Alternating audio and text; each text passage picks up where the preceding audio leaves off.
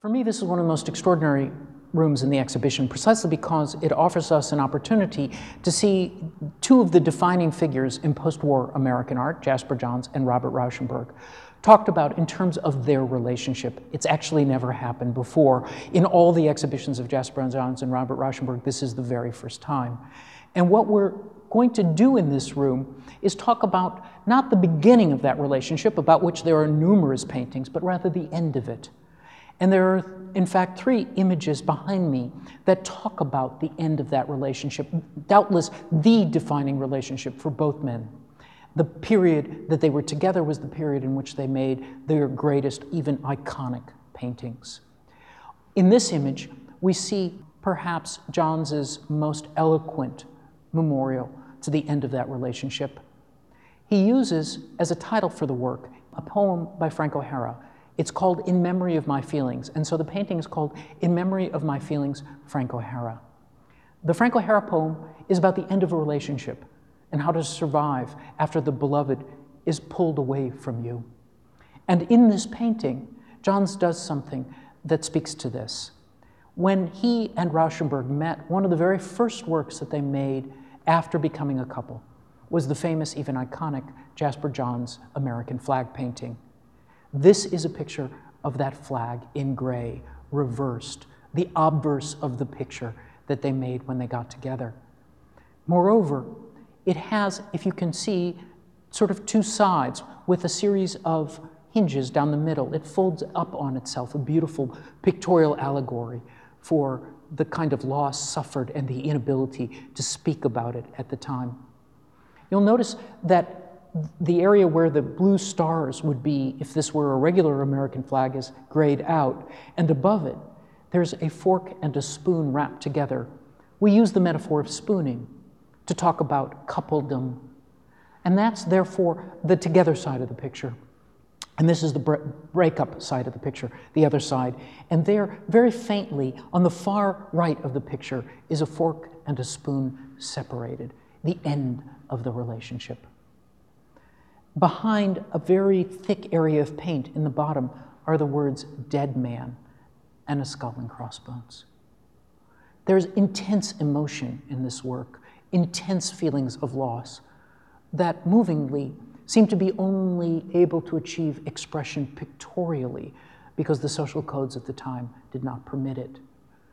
And strikingly, Johns chose not to address the end of that relationship directly, but to ventriloquize his feelings through an earlier figure, Frank O'Hara, who, of course, allows him to talk about the end of that relationship. Behind me is an image called Ventriloquist, an image in which Johns directly addresses his continuous process of ventriloquizing others to talk about his emotional feelings and his needs.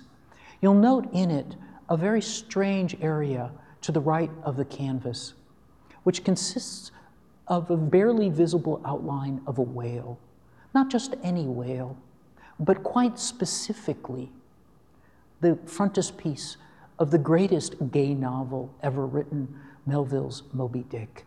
And as Melville ventriloquized his homosexuality in the relationship between Ahab and Moby Dick, where these two figures are almost kin, they hate each other, but they're connected to each other, and each feels that it must kill the other in order to survive, so Johns addresses his homosexuality through the literary device of Melville's ventriloquism of his relationship between Ahab and Moby Dick. Moreover, the picture also consists of a number of other elements that speak to voice, most notably two particular kind of pictorial games. You'll notice that there's a flag in the obverse colors on the color wheel of red, white, and blue, that green, orange, and black flag. If you stare at it for long enough and then stare at a white piece of paper, the colors will reverse themselves into the normal red, white, and blue. What Johns is trying to do here is very important to understanding his work as a whole. He's talking about how meaning is not something that he expresses in the work, but rather that is something that the audience brings to the work, very much as you reconstruct in your own eyes the proper red, white, and blue flag. Or if you look at the vase on the lower part of the picture, is that a vase? Or are those the profiles of Queen Victoria and Prince Albert? And again, the way you understand that in this portrait vase depends on you. So Johns is saying most of the meaning of a picture is brought to it by the viewer, but at the same time, for those interested in following the clues, Johns is expressing traditional meaning, traditional emotional content in the work. For all of Johns's engagement, we can see a parallel in the work of Robert Rauschenberg. And this is Canto number 14, one of a series of images that he made to illustrate Dante's great medieval text, the Inferno.